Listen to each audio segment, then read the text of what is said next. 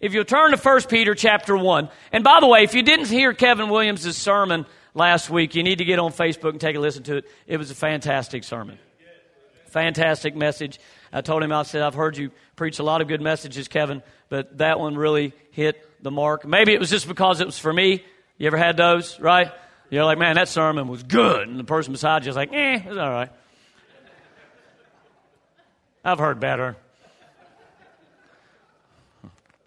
But, man, that one really hit home, and you could tell it was very well researched. He was very well prepared. And I appreciate men and women of God who are faithful to share God's word boldly in Jesus' name. All right. Let's pray. Father, in the name of Jesus, how grateful we are to be here this morning. Thankful, Lord, that we are saved and kept by the grace of God. Thank you that you are real and that you love us in spite of who we are and what we have done. And we ask now in the name of Jesus Christ, as we approach your word, that you would open up our hearts, open up our understanding, help us apply it to our lives and live it out faithfully for your glory and for your kingdom. And we give you all the praise in Jesus' name. Everybody says, Amen. 1 Peter chapter 1, beginning at verse 1, I will read to verse 9.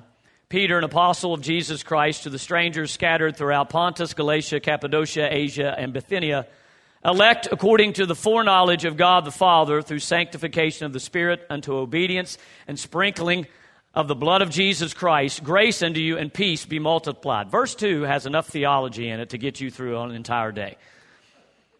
Verse 3, blessed be the God and Father of our Lord Jesus Christ, which according to his abundant mercy hath begotten us again unto a lively hope by the resurrection of Jesus Christ from the dead, to an inheritance incorruptible and undefiled that fadeth not away, reserved in heaven for you, who are kept by the power of God through faith unto salvation, ready to be revealed in the last time, wherein you greatly rejoice, though now for a season, if need be, you are in heaviness through manifold temptations, that the trial of your faith, being much more precious than of gold that perishes, though it be tried with fire, might be found unto praise and honor and glory at the appearing of Jesus Christ, whom having not seen you love, in whom, though now see him not, yet believing you rejoice with joy unspeakable and full of glory, receiving the end of your faith, even the salvation of your souls. I want to share a message this morning entitled The Trial of Your Faith. The Trial of Your Faith. I coach my Logan's basketball team. Yesterday I got a chance to coach Avery's basketball team. Avery broke some ankles yesterday. I don't know if y'all saw that video. Had a nice little spin move. Left that poor little kid laying on the ground. That little first grader, I stood over top of him and was like, it was in your face. Your face. I didn't do that. I'm just kidding. But Logan had a good game last night. But in Logan's game, we've got a pretty good basketball team. Our little team's a pretty good basketball team, and we've won all of our games. That's right. So we're on a roll. But last night at halftime we were losing by 6. And so that was unfamiliar for them. Right now, the week before we did play this one team that cheated, but that's beside the point. But I'm just kidding. They didn't cheat, but. We were down by 6, and the kids gathered around, and Rick is my assistant coach, and we kind of gathered around and was like, hey guys, we've not been in this place this season, but it's a good place to be because now you got to dig down deep. You got to give it all that you've got. You got to play with everything that you have. We're going to win this game if we play good defense. Okay. And so they did. We turned the defense up a notch, and they started playing really good, tough defense. And our kids are scrappy. I've got like 7 fourth graders on my team. This is 3rd through 5th grade. So I've got 7 fourth graders on my team, 1 5th grader and a 3rd grader. And so these 4th graders are scrappers, man. I got 3 girls on my team, and they will knock you out. And so they're just a little scrappy team. They play really well. They pass well. It's fun to watch them play. And they scrap back and scrap back and scrap back. And we end up beating them 33-24. And so it was a fantastic game. Now, why am I telling you all this? So I can brag on me and my coaching abilities. Now, I'm telling you this because I told the kids, I said, this is a lesson about life. I mean, And that's what I like about sports. You know, sometimes we do take sports a little too seriously. I scream a lot. But a lot, you know, if anybody's ever watched me coach, Mary's seen me coach, Don's seen me coach, you know, I get excited over there. I'm yelling. Some of them times you don't know if I'm yelling because I'm mad or because I'm happy, because I just yell the entire game. I talk like I preach. I'm just yelling all the time. And so I told him, I was like, you know, you had to dig down deep to win this game. There's so much about sports that translates over into real life. Lots of times we look at sports as just, you know, I gotta be good, so one of these days I can make $25 million. And there's nothing wrong with that, you know? All right, my kids end up being in NBA or baseball or whatever, and they make $25 million, and I get to reap some of those benefits. I ain't mad about it at all. But honestly, I am not under the impression that either one of my kids are going to make it into any major sports, right? I'm looking more, they need to be doctors, right? They can still make a lot of money, and I still get the benefits. But sports teaches us so much about life, about how to work as a team, how to learn from a coach, how to work together, how to look out for somebody else, and how to dig down deep to pull out the best that you have about yourself. And many times in our life, when it comes to this walk of faith, there are going to be many times in our lives where we have to dig down deep to live out what we say we actually believe. We have to dig down deep in order to move forward in our walk with God. It would be really easy to be a Christian if all we had to do is say the Lord's Prayer 5 times a day facing Jerusalem and then just float through life. But unfortunately, that's not what happens. The Bible many times describes Christianity as an athletic event. It describes it as a run. And it doesn't describe it as a sprint. It describes it as a marathon.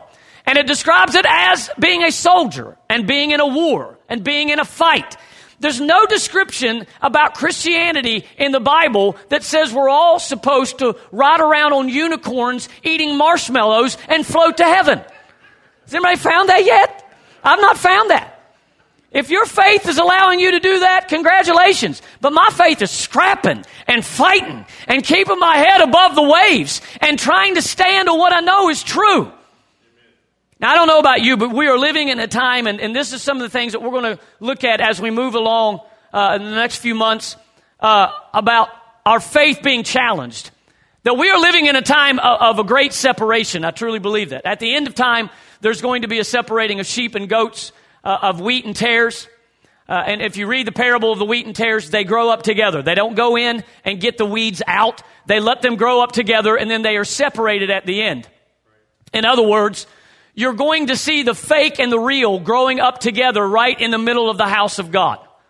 And I truly believe that as we get closer to the end of time, the fake is going to continue to be seen. As we look at statistics, it seems like we're losing more and more, especially young people, younger adults in the church. You have a rise of people that when they take polls, they either identify as spiritual but not necessarily connected to a religion, or they identify as none. Not a nun wearing a habit, but N-O-N-E, none. In other words, I don't affiliate myself with any particular religion, which means, again, they could be atheist, agnostic, deists. They could be someone who believes in a spiritual world, but they don't necessarily follow any particular religion. You're seeing a rise in those nuns. You're seeing a rise in people who are walking away from organized religion in some sense of the word. You're seeing a kind of an eroding of what was conservative Christian biblical beliefs. We're being pushed heavily by society and by social movements and by political divides. And as I've said before, Romans chapter 1 is such a description of every single generation that goes through a certain cycle in which they no longer trust in God as the source of all things. Romans chapter 1 tells us that once we move away from the creator of the world, then we find something within creation to replace God. In other words, we deify something else in our lives, whether it's something physical, emotional, or even something that is philosophical. We magnify that. And that's why I truly believe that politics has become as fiery as religious zealots are. There are some of us that will literally die on a political hill, that we will literally lose friendships and the ability to love people with the gospel because they don't carry a certain tag at the end of their name. And I believe that's why politics, in some ways, is replacing religion. And because of this, our faith is being challenged. Our faith is being tried. Now, Peter's not specifically talking about that type of trying, which we won't necessarily tackle here this morning. He's more talking about persecution. He's talking about the battles of our faith. He's talking about attacks from the enemy. But as we look at this passage of Scripture in here in 1 Peter, and 1 Peter is a very powerful book. It's a book that begins basically describing what it means to be a Christian and how it is lived out in our lives. It is a common theme throughout Peter that we're going to face trials and tribulations, that our faith is going to be tried. And so I want all of you to know in here this morning that some of you we may find ourselves sitting comfortably in a pew. We may find ourselves feeling okay, and maybe we've got a relationship with God here on the side. But we go to work and we act differently. When we get around our friends that aren't Christians, we talk differently. We dress differently. We think differently. And I'm not trying to be any type of religious person that's trying to push on you, this is how you're supposed to act or live, or you can't do this and you can't do that. That's not Christianity. But at the end of the day, we have to realize if our faith does not affect us on Monday, then we may not have a real faith. Amen. Now, I grew up in church. How many of you grew up in church? You know, that's not as common now, right? And that's one of the reasons why our generation is moving slowly away from God, is because they never had a connection to God. But from my earliest memories, church has always been a part of my life. You know, Mom and Dad didn't sit down on Saturday night with a list of pros and cons to decide whether or not we were going to church the next day. You just got up and went to church the next day, right? How many of y'all had parents like that? We didn't sit around and was like, oh, well, we're going tomorrow. No, it wasn't an option. You were dragged out the door, right? It didn't matter what happened. You got up, you went to church, right? So it's always been a part of my life. I went to Sunday school. I know we don't have Sunday school here. We don't believe in Sunday school. It's of the devil. I'm just kidding. We have children's church. We Sunday school you right here, right? Because there's a lot of people like, I wish I had Sunday school. Because there were people that would come to Sunday school and then leave, right? They didn't stay for the main service. So they would come to Sunday school and then they would leave, right? But I cut my spiritual teeth on VBS. I grew up in a day where they had VBS during the day. They had VBS from like 8 to 4. I don't know how these moms did it. I don't know how they lived. They had to have been wanting to kill themselves. Can you imagine? I even attended a few church camps in my day. How many of y'all went to church camp? Some of y'all got saved every time you went to church camp. You've been saved 78 times. Hopefully one of them stuck. I don't know. That's the problem. None of them stick. I remember memorizing John 3:16. I remember memorizing the Lord's Prayer. I memorized the books of the Bible. I remember that. Not only that, I remember the stickers I got because I did it. I've mentioned once before that maybe if we put a sign up on the wall and gave you stickers for attendance, some of y'all start coming more, wouldn't you? I get my sticker. Slide in, sit down, say everybody sees you. You get your sticker and slide back out. I got my sticker. That way, one of these days when you stand before God in judgment, you can show him your poster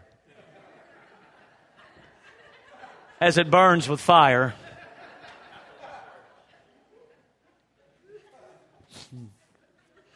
I went to church. Church was a part of my life. I didn't know anything else.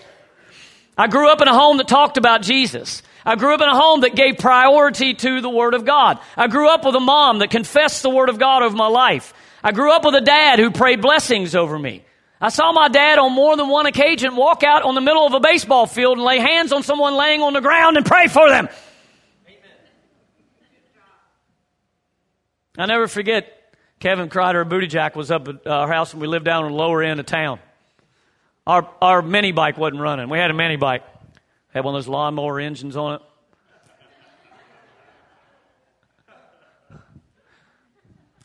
Tommy had turned it up so high that you couldn't, and it had no brakes. So the only way you could stop was just release you had to release you had to get going and you just kind of release it and then slide your feet on the ground.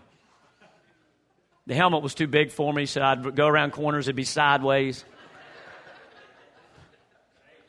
I don't know how kids can't do anything now. I mean, you take them, you send them out in bubble wrap now. I mean, we used to just go out and just try to kill ourselves. It's like our parents were like, what's wrong with you? Can you not even kill yourself? I remember going through the park over here. They had those parking things. Man, I hit right through them. I couldn't get the lawnmower engine to stop. I just... But the engine wasn't working, and so Booty Jack was out in the backyard down on one knee doing something to the carburetor on it, and Dad walks out the back door, kneels down beside him and says, Booty, since I've got you on your knees, how about I lead you to the Lord and Savior, Jesus Christ?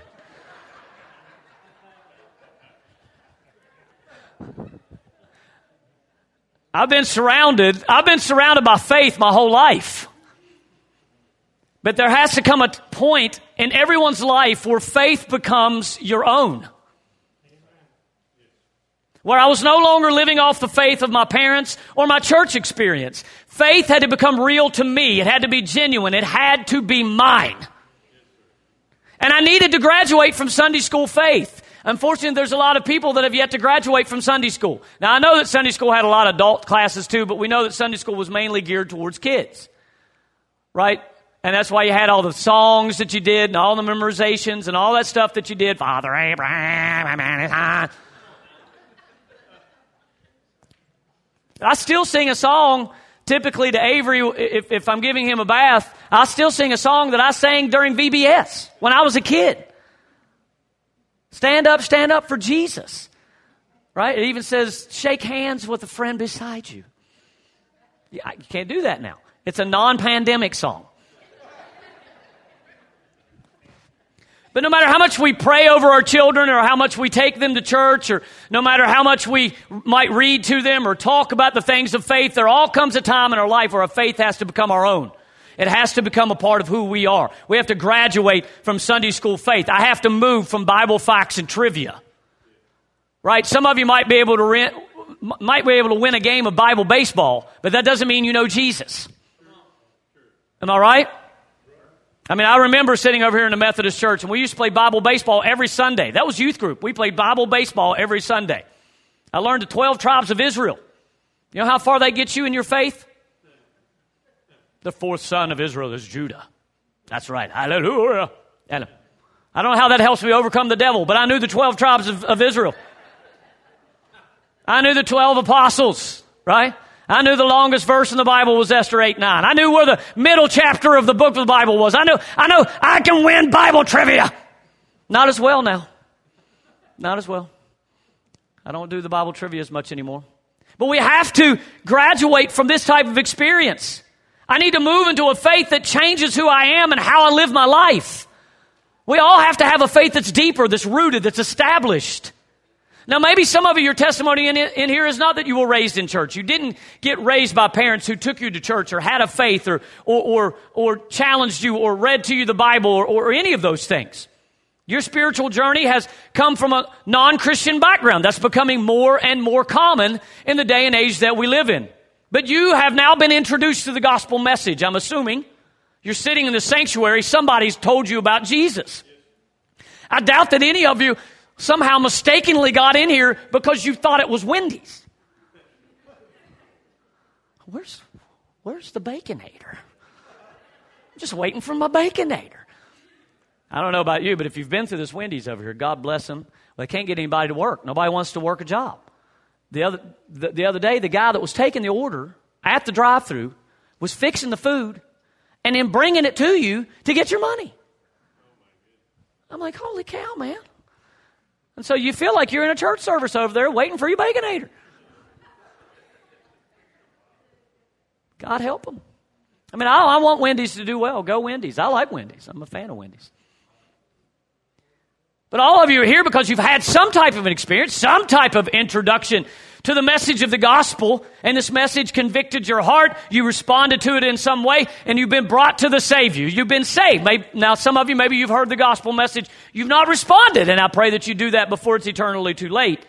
But no matter how you get to this place, no matter how you got here, your faith is supposed to grow. Your faith is supposed to grow. Now, there's been a lot of people that have said things like, there's no standing still in the walk of God. You're either going forward or you're going backward. And there might be a little bit of truth to that, but I don't necessarily believe that's true. I believe there is a standing still in our Christian life. There are some people that have the same faith now that they had when they got saved 20 years ago. They've not grown. They've not expanded. They've not walked in a deeper holiness, a deeper fire for God. Now, there are some of us in here today that have gone backward. Maybe at one time you were passionate about Jesus. You had strong convictions about the Word. You stood upon the promises of God. And now something about the world has grabbed a hold of your heart. And now you find yourself being drawn into a lifestyle that you didn't used to live. There are some of us in here that are living double lives. And so the challenge for our faith is to recognize the fire is coming. The fire is coming. We're all meant to get past the altar experience to a growing faith that is real. How many of you like the old hymn, Just As I Am? Just as I am without one plea, but that thy blood was shed for me. O Lamb of God, I come. It's one of my favorite hymns of all time. But there has to come a point in time where we get past just as I am. If we just keep coming just as we are, but we never change into whom He has called us to become, and we're still just as I am, then we haven't grown. We're not called to just lean on John 3:16 and then never continue to pursue the presence of God. We've been called to be sanctified, set apart for God's purposes, molded and shaped into true disciples, true followers of Jesus Christ. There are no Christians in here because of someone else's faith. Now, I don't mean that doesn't mean somebody didn't pray for you, or somebody didn't witness to you, or somebody didn't care about you, and they planted the seed. Yes, someone else's faith affected you, but you're not saved, you're not right with God because someone else exercised faith for you. We don't become Christians by osmosis. We don't get it by inheritance, by being passed down through the family. You're not a Christian because your spouse is. We're not a Christian because we go to church. True faith has to become personal. Nicodemus had religion, but he didn't have Jesus. He found out that we all must be born again. Even Peter talks about that in this first chapter, that we have been born again of incorruptible seed. We can have religion and not have Jesus. We must be changed by real faith, a faith that is genuine, a faith that is authentic. And this means that it will be tested.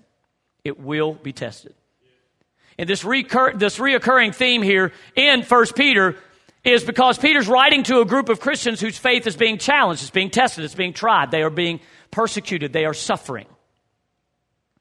They were going through some type of trial for the cause of Christ. Their faith was being tested. It was being brought to bear. They were having to face some hard times. And I really believe that as I told the kids in that game, there has to come a time in our life where we're all tested, where we all have to dig down deep and find out what we're really made of. It's easy for us to praise God when everything's going well, isn't it?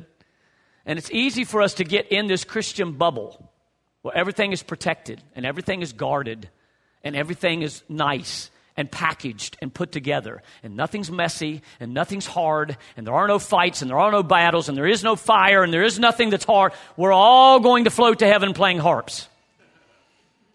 And it doesn't happen that way. Living in this Christian bubble sometimes gives us the wrong impression that we're not supposed to ever face hardships, that we're all supposed to just get through life easy. But this is not what the Bible tells us. Peter in chapter 4 even told them to stop acting like it was a strange thing that they were going through these fiery trials. It was almost like Peter was saying, what did you expect?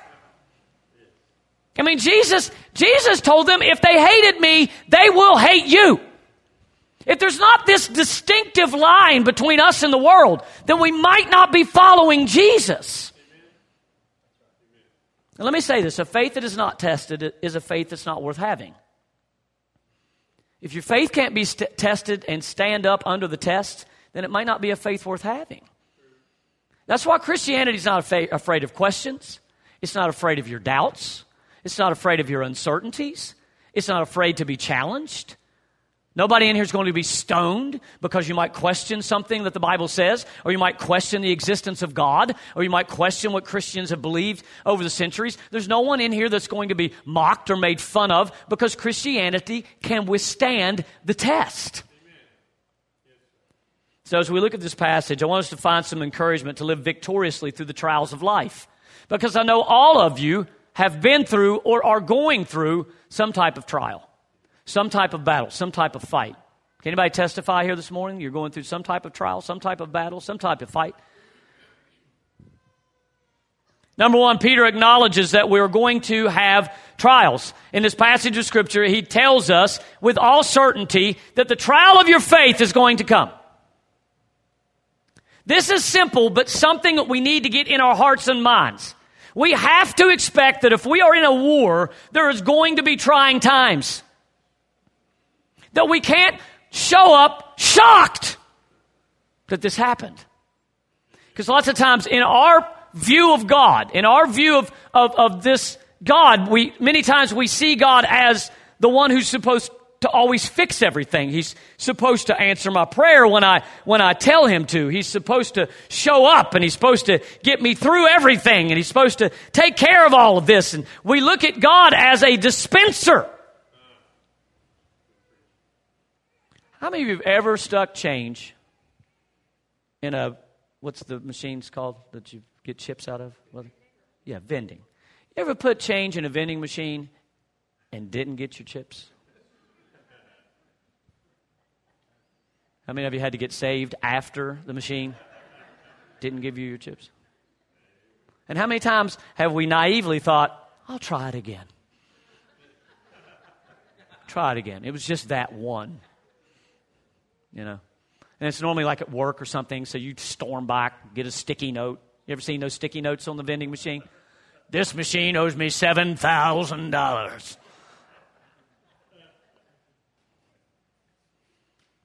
We think, if I put my change in, I'm supposed to get chips. If I put my change in the machine, it's supposed to drop out. You even have the ones that will spin, but it doesn't go all the way around, so it gets stuck right there. Your promise is right in front of your face. It's right there. The glory is looking at you through the glass, but it won't fall down. There are times in our lives that's how we approach God as a vending machine. God, I put my quarters in. Where's my stuff? God, I went through my religious motions. Where's my stuff? God, I went to church every Sunday. Where's my stuff?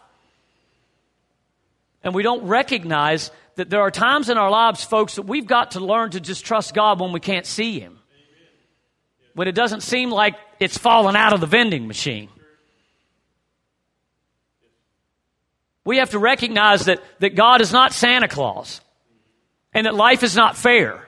And that hard times are going to come. Quit being shocked that life is not fair. Quit being shocked that the devil hates you. We have to recognize, Peter acknowledges, you're going to have trials. He didn't write these letters to these Christians and say, just hold on a second, the army's coming. We're just going to bowl over them. Right? Trials are coming. Secondly, we need God's strength to get through it. In verse 5, he said, we are kept by the power of God through faith. It tells us in verse 3 that God our Father has blessed us with abundant mercy. So in the middle of our trial, in the middle of our mess, in the middle of whatever battle we're going through, know this in the depths of your heart. Mercy is abundantly being poured out upon your life, and the power of God is available to get you through it. God does not leave you alone. God does not abandon you. God does not tell you that there's nothing for you now. God is right in the middle of the fire. God didn't deliver Shadrach, Meshach, and Abednego out of going into the fire. He went into the fire with them. There's another in the fire. There's another going through the battle with you. There's another going through the trial with you. There's another one that's facing it with you. There's another one that feels your hurt, that feels your pain, that knows where you are. The Bible says, many are the afflictions of the righteous. Many are the afflictions of the righteous, but the Lord delivers them out of them all. See, we serve a delivering God. Sometimes you'll go through the fire. Shadrach and Meshach and Abednego didn't even smell like smoke. I mean, that's what God does. Abundant mercy. The power of God being poured out upon our lives. Church, it's during these times, these trials, these battles, these fights, that we many times see the greatest revelation of God. It's when we find God as Father, as husband, as friend, as mother, as someone who is taking a place in our lives that we may have even lost in this world. We get a revelation of God's power, of God's holiness, of God's goodness, and we learn that now I must trust God's power. I must trust the power of God. Don't let go of God's mercy. Don't let go of God's favor. God's favor has not been withdrawn from your life. No matter what you're going through, God's favor still rests upon you. The steps of a good man are ordered by the Lord. You may feel like you're going through the valley of the shadow of death, but the shepherd has gone nowhere. There are still fields waiting for you. There are still waters waiting for you. Just trust the shepherd. Amen. Learn to find your strength in God. Nobody's going to win this thing through willpower. You're going to win this thing through faith, a faith that is tried and tested. Number 3, we are called to rejoice. This is always the strange part of faith. The strange part of faith is that it continues to rejoice in the middle of circumstances. It continues to rejoice in the middle of the hard times. Because when we have to recognize in our lives, rejoicing only comes to those who are surrendered and fully trusting in God. Amen. Discouragement is just a temporary loss of perspective. Discouragement is just a temporary loss of perspective. When our focus gets off God and on something else, discouragement settles in. But when we return our gaze to Him, when we return our gaze of faith back to God, discouragement is swallowed up by the truth of who He is and what He's doing in our lives. I want us to get down into the depths of our heart and recognize that the reward of faith is not the answer to our prayers. The reward of faith is Him. The reward of faith is the presence of God. The reward of faith is knowing Him. Yes, God answers prayer. Thank God for answered prayer. But the reward of faith is not even our testimony. It's Him. God told Abraham, I am your exceeding great reward. I am your exceeding great reward. When we turn our eyes to God in faith, we have the power to rejoice in the midst of trial. Faith isn't naive. It just decides to rejoice in Jesus while in the circumstance. And I know that's easy for us to say when we think that we've got it all together, or when everything's happening well. Some of you are sitting out there thinking, well, Mark, obviously nothing ever happens in your life. Right. That's what I'm saying. I never go through hard times. I never face any trials. I'm never struggling emotionally or psychologically or spiritually. I'm the pastor. I don't go through any of that stuff. I've got faith that moves mountains. You know, we don't recognize that every one of us in here are human. Where everyone is going to face these battles, these fights. And so rejoice really is an attitude. Rejoice really is a perspective. Rejoice is really based upon the reality of who Jesus is. That we change our perspective from getting an answer to getting Him. Amen. Yes. And once we get Him, we get our answer. We have to recognize that we're not always our prayers are not always going to be answered the way we want them to be answered or in the time frame that we want them to be answered. Maybe y'all do. I don't know. Maybe some of y'all have got that faith, and when you pray, it's like beep, beep, beep, in the microwave, it comes out hot. Unfortunately, mine takes a while and sometimes comes out burnt. We were at the baseball field the other day, and this poor lady, she was working in the concession stand. She came running over. She's like, can you help me? I'm like, yeah, what's going on? I'm doing the concession stand, but I don't know what happened to the hot dogs. I'm like, okay. So I go in, and, they're on one of those rollers in the concession stand. They were all black. Every single hot dog on there. There were like 8 of them just rolling around black. I'm like, maybe you should have turned it down. There was like people waiting in line. I'll take a hot dog. You don't want this one. You don't want this one. Sometimes our life that we go through, and it doesn't always turn out the way we want it to turn out. But we have to recognize that we still have a reason to rejoice because God is still faithful. Number 4, there are manifold temptations. One translation says various trials, differing battles, differing hardships. We may not all go through the same thing, but we're all going through. Some hardships come through our own bad choices. Let's just be honest. Some of us get in a place of battle because we made a bad choice. We sinned. We got our eyes off God. Sometimes it comes through an attack of the enemy. We've all been in those places where the enemy attacks. And honestly, folks, some are even present in our lives by the divine purpose of God. When Jesus went into the wilderness to be tempted, the Bible says he was led by the Spirit into the wilderness to be tempted. Jesus didn't wander into the wilderness and got lost. Right?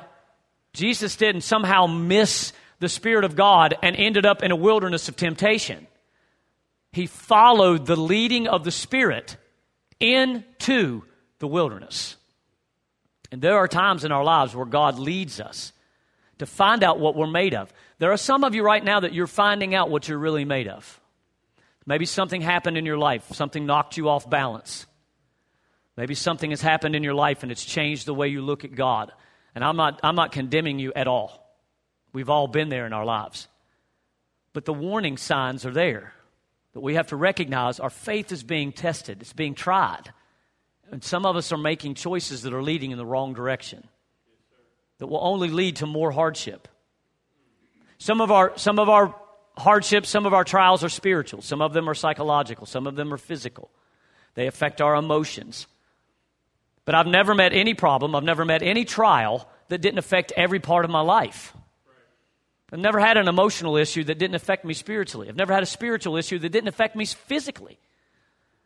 Every part of us is connected. And so whatever battle you're going through, there is no temptation that is taking you that is not common unto man. But he will make a way of escape. But the warning is, let him who thinks he stands take heed lest he fall. No matter where your trials come from, or even what they look at or look like, we can still rejoice. And number 5, trials test the genuineness of our faith. If we want to know if something is real or can stand under pressure, we test it. We live in the shallow end of faith when we allow our emotional responses in tough times to shape our lives instead of our faith. When we allow our emotional responses to the tough times in our lives shape who we are instead of our faith. We can say we believe God, but we don't know until we've been through it. Peter said our faith is more precious than gold, and it is a gold that is refined by fire. Gold is a precious metal. It doesn't oxidize. It doesn't rust. But it does have impurities in it. And to get the impurities out, it has to be heated. And once it is heated, the impurities rise to the surface. And that's why many times when we go through trials, it's painful. It's ugly. Because the ugly parts of our lives come to the surface. When we go through the trial, when we go through the test, and our faith is being put under the fire, it's put under the microscope, the pressure is being placed on, it starts coming to the surface. That's why people, when they're under conviction, they bite your head off. Right? They don't know how to react. They don't know how to respond. There are some of us in here right now as Christians that are being convicted by the Lord, and you're biting your spouse's head off. You're looking at everything as guilt or condemnation. You're looking at everything as, instead of conviction, which is meant to draw you to his presence, you're looking at it as something that is keeping you from being who you really want to be. Our faith is more precious than gold. A gold is refined through fire. Faith is refined and becomes genuine when it faces the heat and it's still standing. As I conclude this morning, Peter concludes by telling us the outcome of true, genuine faith is joy unspeakable and full of glory. Inexpressible joy is the outcome of true, genuine faith. Listen, I'm not saying that we're always going to be happy. I'm not saying that we're always walking around singing a tune. But if joy is not a part of your life, then there's a true, genuine faith missing from your life. It's a true, genuine faith that's missing from your life. Joy is the fruit of the Spirit. And if that fruit does not manifest in your life, then there's a missing element of the work of the Spirit in your life. I'm not trying to question your salvation, although it could be a sign. But what I am saying, that even as the people of God, if joy is leaking out, it normally means we're splashing around in the shallow end of faith. In Christ, it's in Christ. Joy unspeakable and full of glory in Christ. This is the source of living victoriously in trials. In Christ. I am in Christ. Christ in me, the hope of glory. And what is the goal of our faith? Peter says it's the salvation of our souls, the revelation of Jesus in our lives, and even the ultimate inheritance of an eternity in heaven. This is the source of joy in trials, that because there is a resurrection, we have a living hope. We see the purpose in the trial, the test, the hardship. We see the purpose. We see the benefit in the sanctification.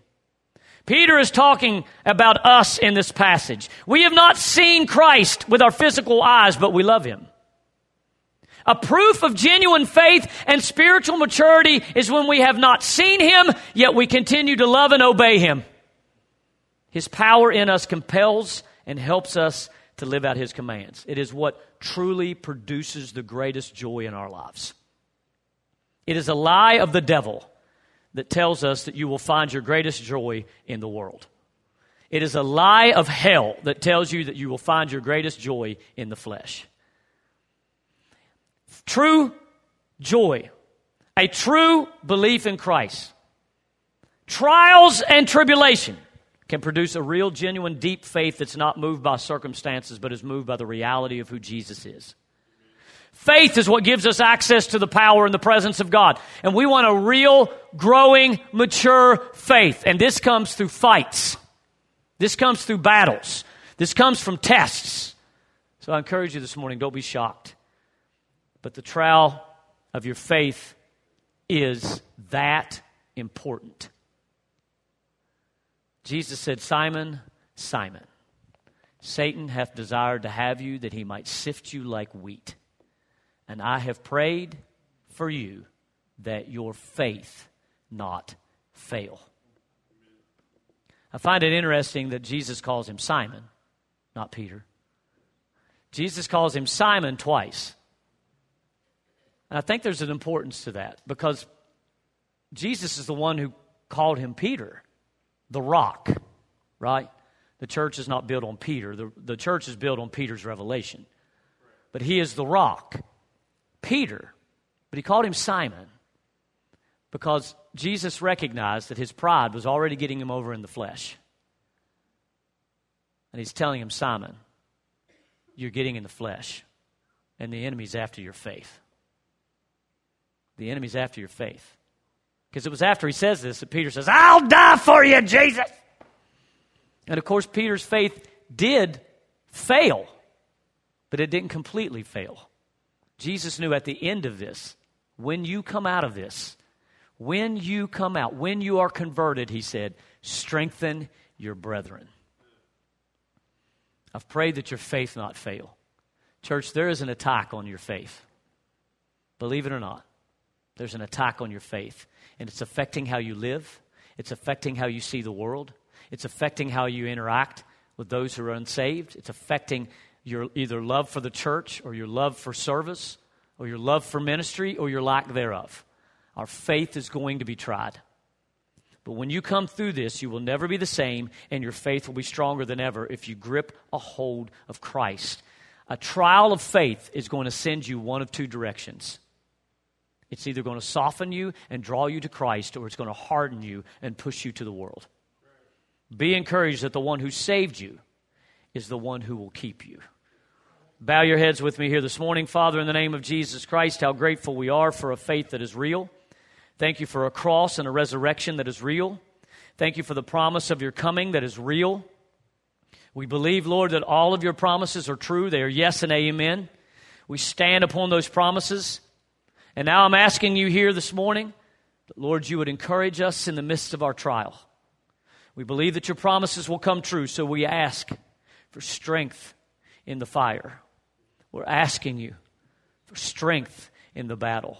We're asking you, Lord, to encourage, strengthen, grow our faith as we stand upon the promises of your word. We are determined to hear your voice. We are determined to get through this and live at a deeper faith, living at a higher spiritual plane to your glory and for your kingdom.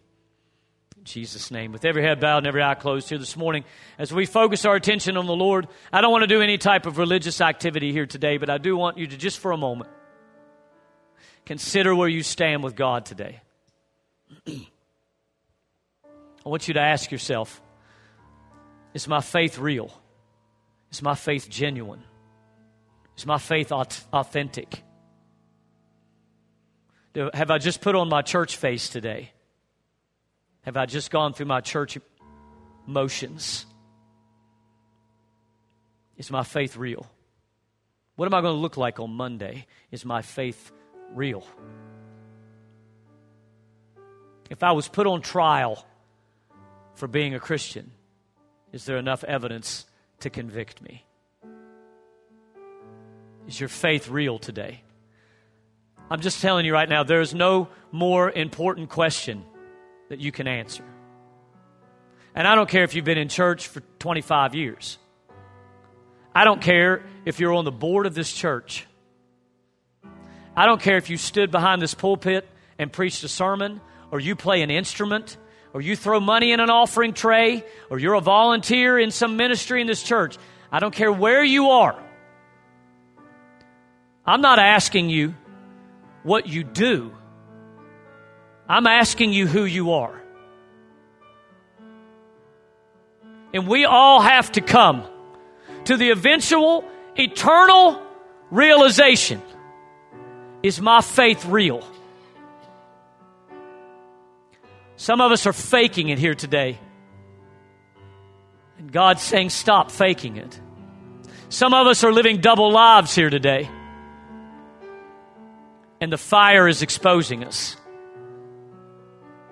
I'm not asking you to lift your hand, but I'm asking you to respond to the power of the Holy Spirit. If that is you today, please don't leave this building without making things right with God. Hear the voice of the shepherd.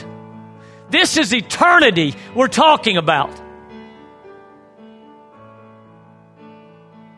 If you're in this building today and you're going through the fire, you're going through a trial, and your faith is being shaken, and you are battling, and you're fighting, and you need encouragement, we want to pray with you. So if you need prayer here today to get through this trial, this fire, this battle, come. If you're not right with God, come. If you need a healing in your body today, come. So we sing this worship song. Why don't you stand to your feet? This altar's open. Come today. Come today and let's meet the Master in Jesus' name.